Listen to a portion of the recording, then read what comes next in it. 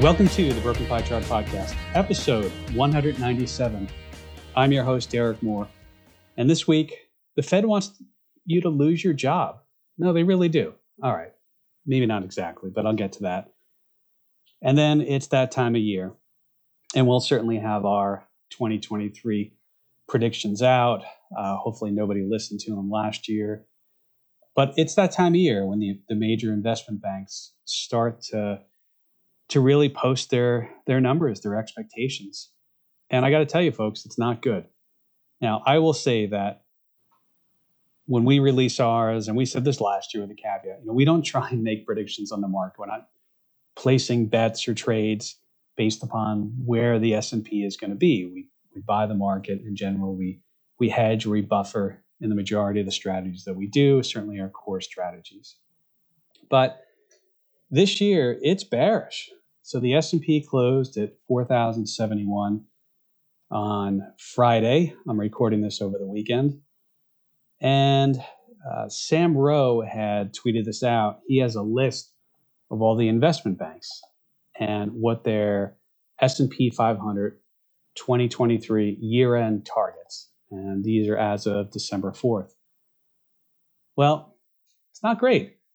Barclays has the target at 3,675.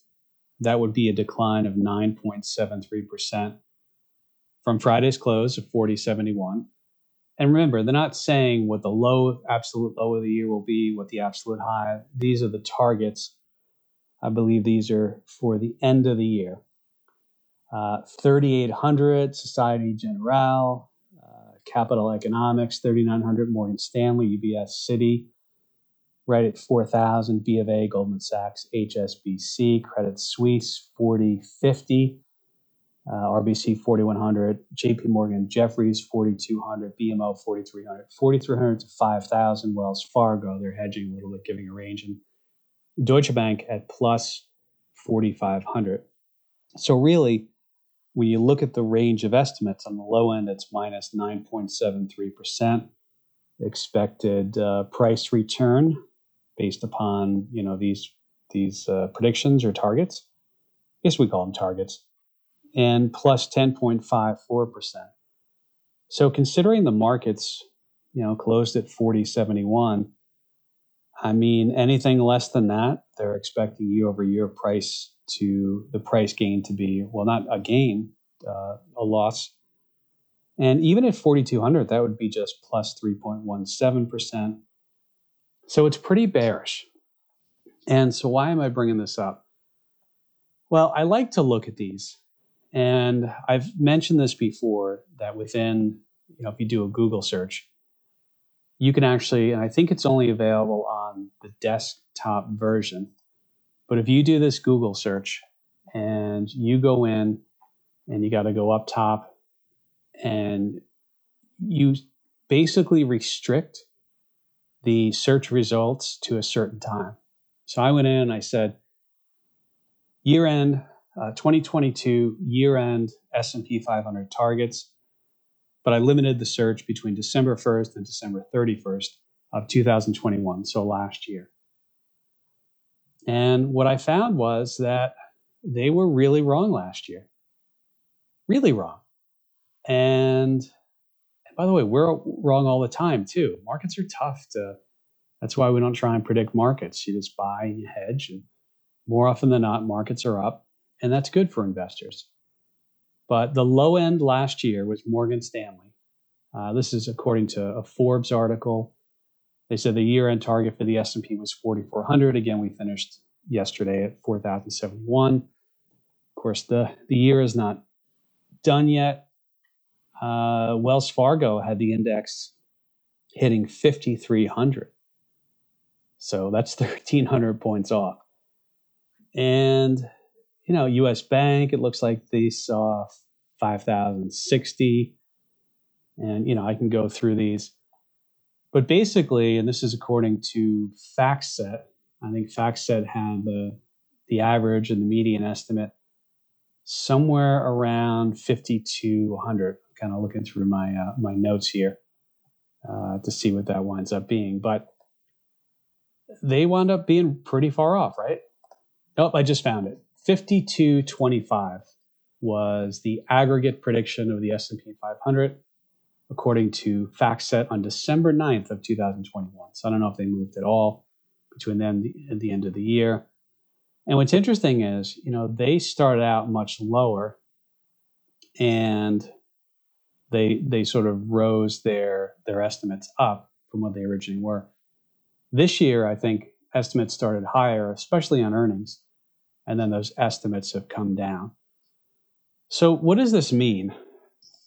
Maybe nothing. I mean, honestly, could mean nothing, could mean something. I will say that if you're a contrarian, you're kind of doing the whole contrarian take, you'd say, well, it's probably good that people aren't that bullish. And maybe that means that the marginal seller or marginal buyer, I guess marginal seller we'll say, has already sort of adjusted their portfolio, meaning marginal seller, we just say, the next person that's going to sell. So has everybody sold who's left to sell? I don't know. We'll give you our predictions and tell you how bad we'll do in 23. We'll also review 2022. We'll do that show later in the year before the year end.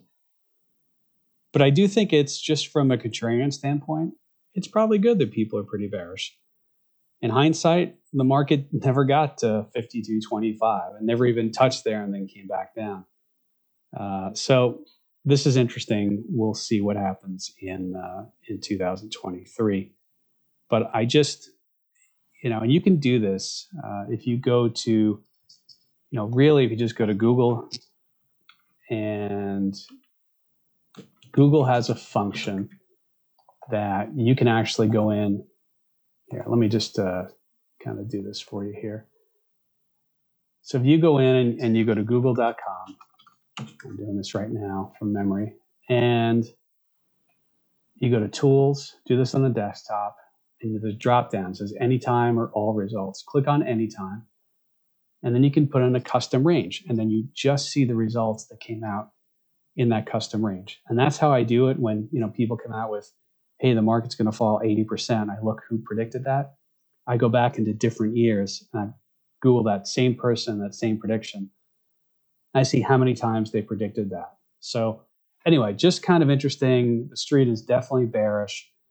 Don't know if that means anything or not. We'll find out. All right. And now let's get to why the Fed wants you to lose your job. I'm being sarcastic. But in some ways I'm not, because the Fed has been raising interest rates. And obviously they would like for there to be a slowdown in inflation. They don't want necessarily the economy to do too good. It's this weird conundrum where bad news is sort of good news, maybe, and good news is bad news, I guess. The unemployment numbers came out, and it turns out, and no surprise here, by the way, these investment banks are really good at what they do. They're great analysts, and they put out forecasts. And I know a lot of people critical of them because sometimes they don't get it right. But I will say that a lot of people who make comments aren't producing or putting out their expectations every month where you could go back and see, hey, who was right, who was wrong. But it was definitely on the high side. And then when you look at the numbers, it looks like leisure and hospitality added, something like 88,000 jobs, education and health, 82,000 jobs. The number was something around 270,000. So think about this. The Fed is raising rates and they want inflation to stop, but yet there's jobs being added, according to the payrolls. Where they're losing is actually trade and transport, minus almost 50,000. What's interesting about the trade and transport, I follow FreightWaves, and people make fun of me for following the shipping container rates and things like that. But sometimes I like to look in non-obvious areas to tell me ahead of time what's going on in the economy. And on FreightWaves, there was a story that caught my eye that there was a trucking company and they're actually doing some layoffs. I don't pretend to know, everything about the trucking business, obviously. And why were they doing layoffs? Did they overhire? Now they don't need as many people. I don't know. But one of the comments was that we actually saw the need or the the amount of freight that needed to be transferred or traveled, whatever you call it, picked up and brought somewhere. How's that? That actually has fallen quite a bit. And the demand for trucking has fallen off. Again, I don't know if they overhired or not. I don't pretend to know about this industry.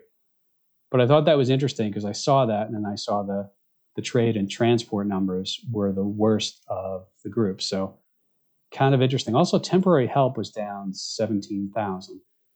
I don't know if that means that stores, people are shopping online and they don't need, it used to be workers would hire extra people or companies would hire extra workers around the holidays, but temporary work is down.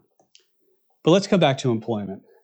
And basically what happens is they release something called a non-farm payroll number. And why do they call it non-farm? Well, it's all employees, total non-farm. And, according to I'm looking here at Federal Reserve Bank of St. Louis, approximately covers about 80% of workers who contribute to gross domestic product. It excludes proprietors, private household employees, unpaid volunteers, farm employees, and unincorporated self-employed. So I guess that's if you haven't formed, a sole proprietorship or an LLC or an S Corp. I actually don't know. Maybe I'll have to dig into this. Or if you let me know, send me an email at derek.moore@zegafinancial.com. That's derek.moore at Z as in zebra, E as in Eddie, G as in George, A as in Apple. Financial is up to you to spell correctly, but let me know on that. And so the number was 153,548 in November versus 153,285 in October, so plus 263,000 jobs according to the non-farm payroll. There's also this employment level, and there's a household survey, which is different than a business survey.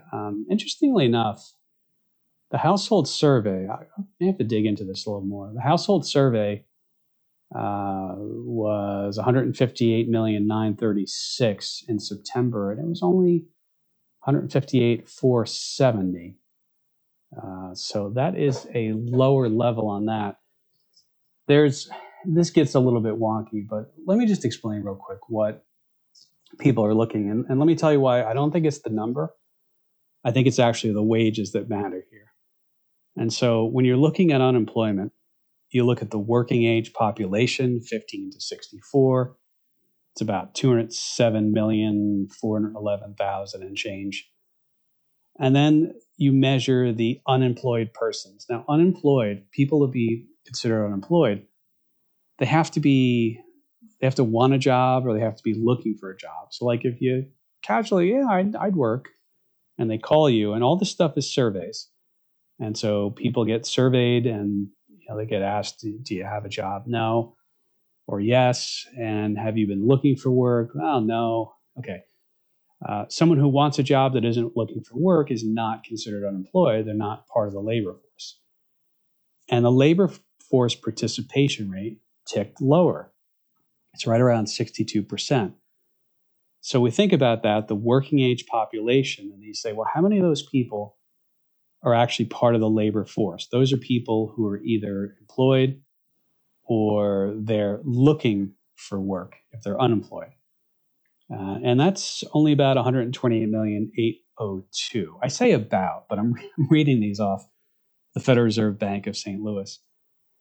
And basically you come up with, it's the unemployed persons, and then there's seasonal adjustments and some different things like that. But they wind up, after you seasonally adjust everything, they wind up with 3.7% is the unemployment rate. That's the participating labor force. And then they look at everyone who has a job and everyone who doesn't have a job but wants one and is actively looking. And I won't go through the measurements that they actually do. And there's something that's kind of interesting too. And I think, I've known about this for a while, but the demographic aspect of this is, I think, going to be, I don't know if it's a big deal or it's trending down. And what do I mean by that? The working age population, age 15 to 64, That's all persons for the United States. And this only goes back to 1978. And, 1978, the growth in working age population was about 1.7, 1.8%.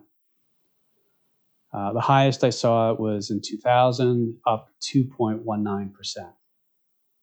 So how does this number change? Well, obviously it's measured, and there's no perfection with any measurement, but essentially it's how many people in the US are part of the working age population, age 15 to 64. So how could that be affected? Well, you could have people dying. Now you might say people are born too, but remember, they're not part of the working age population when they're born. People aren't born at age 20. They're born at age 0, or you get the picture there. And so you could have people, pass away, unfortunately, right? That would, you could have people leave the U.S. You also could have people come to the U.S. And I wonder, by the way, in 2000, with the tech boom and the tech mania, did we have a lot of foreign workers come to the U.S. for tech jobs? I don't know.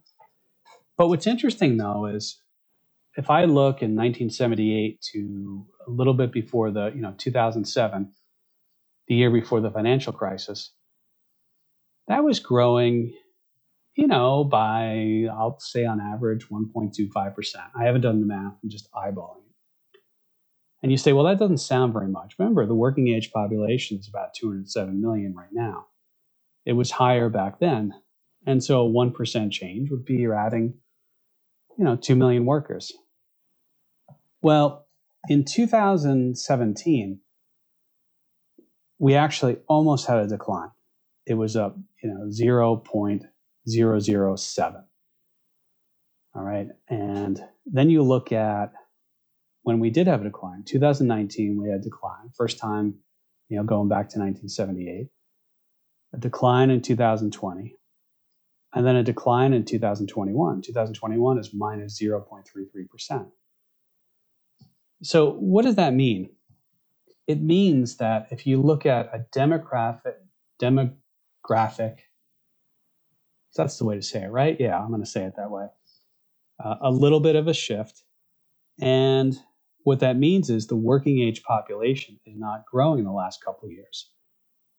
And so that could be people aging out of that population, meaning, let's say you had 207 million people, and then the next year, 1 million people, let's assume nothing else changed, turned 65. We'd say, well, now your working age population has to be 206 million. Or 1 million, people got H-1 visas or, whatever, and they came to the U.S. and they started to work. That would be an increase in the working age population, or vice versa if people leave. So it's interesting because this goes back to supply and demand. And when the working age population shrinks, there are less, quote unquote, available workers for everybody to hire.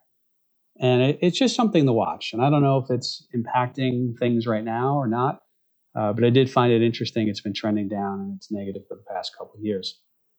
So that's something to watch. But more than just the numbers, the Fed does not want a wage spiral. I think Chairman Powell actually talked about a wage spiral in one of his press conferences. And the Atlanta Fed, I'm going to pull up now, Atlanta Fed wage tracker, they have one that looks at the growth of wages. And it's a pretty good tool because you can segment based upon, different groups. You can do age, gender, education, full or part-time, occupation. I think you can probably do education level. But when you look at the wage tracker, overall unweighted was 6.4% in October. And I know we just had November. I know the wage growth came out, and that was 5%. And those numbers are a little bit different because the wage growth tracker is a 3-month moving average of the median wage growth hourly data. And you can kind of see, starting, let's say, May of 21, it was the lowest low recently. And then you just started to see it come up. And that is what the Fed, I believe, is really worried about. And so I think sometimes we're focused on the number of jobs, but really it's wages, because the more people make, the more they can spend, the more it's sort of a circular argument with wage growth transitions into or expresses itself in inflation and services and goods. So this to me is really one of the things to watch.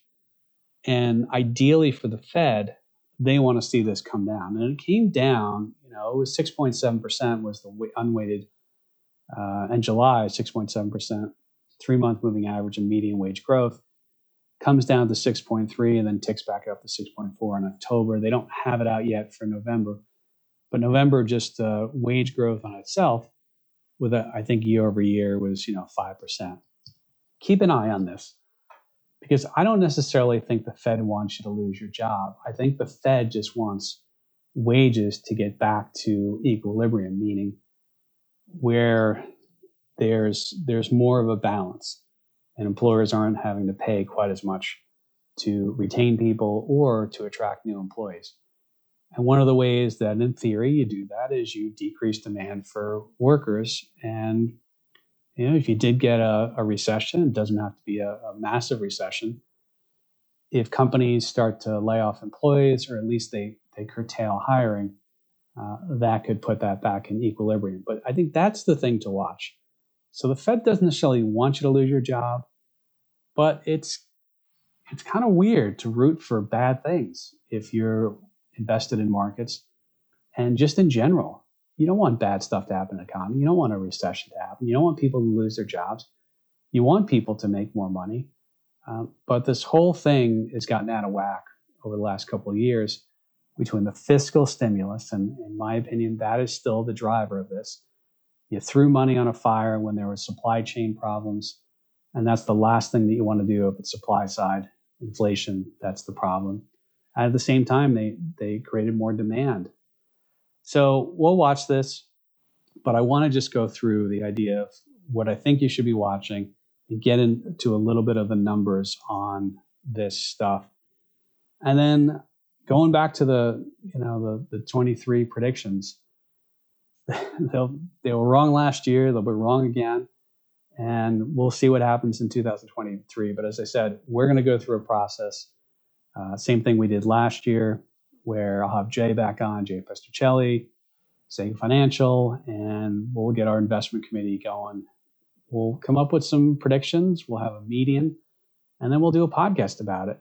And we're actually going to pull up our predictions for 22 that we did in December of 21. And I got to tell you, we were wrong. We were right on a lot of stuff. We were wrong on some stuff too. And I'm not going to bury the headline. A lot of us had the markets going higher, and clearly that didn't happen. But that's why we hedge, and that's why we buffer, and that's really the main thing that we do at Zega. So with that, I'll leave you there. Send me emails, send me topics you want me to cover. I got some questions on the employment stuff this week, so I thought I'd cover that again. It's a little bit, some of this stuff is not clear. I know it should be clear. And I always remind people that they're not looking at data. The Bureau of Labor Statistics, they don't have this dashboard with everyone who has a job and everyone who doesn't have a job, everyone who's looking. They're literally taking a survey. And if you survey enough people, you keep the error rate down, or the margin of error down, the expected error, that's statistic stuff. But if you get enough people and the sample size is robust enough, then you sort of extrapolate it out of what you think is going on. So we'll see. We'll see what happens. We'll leave it there. We'll be back next week with episode 198. Talk to y'all soon. Bye.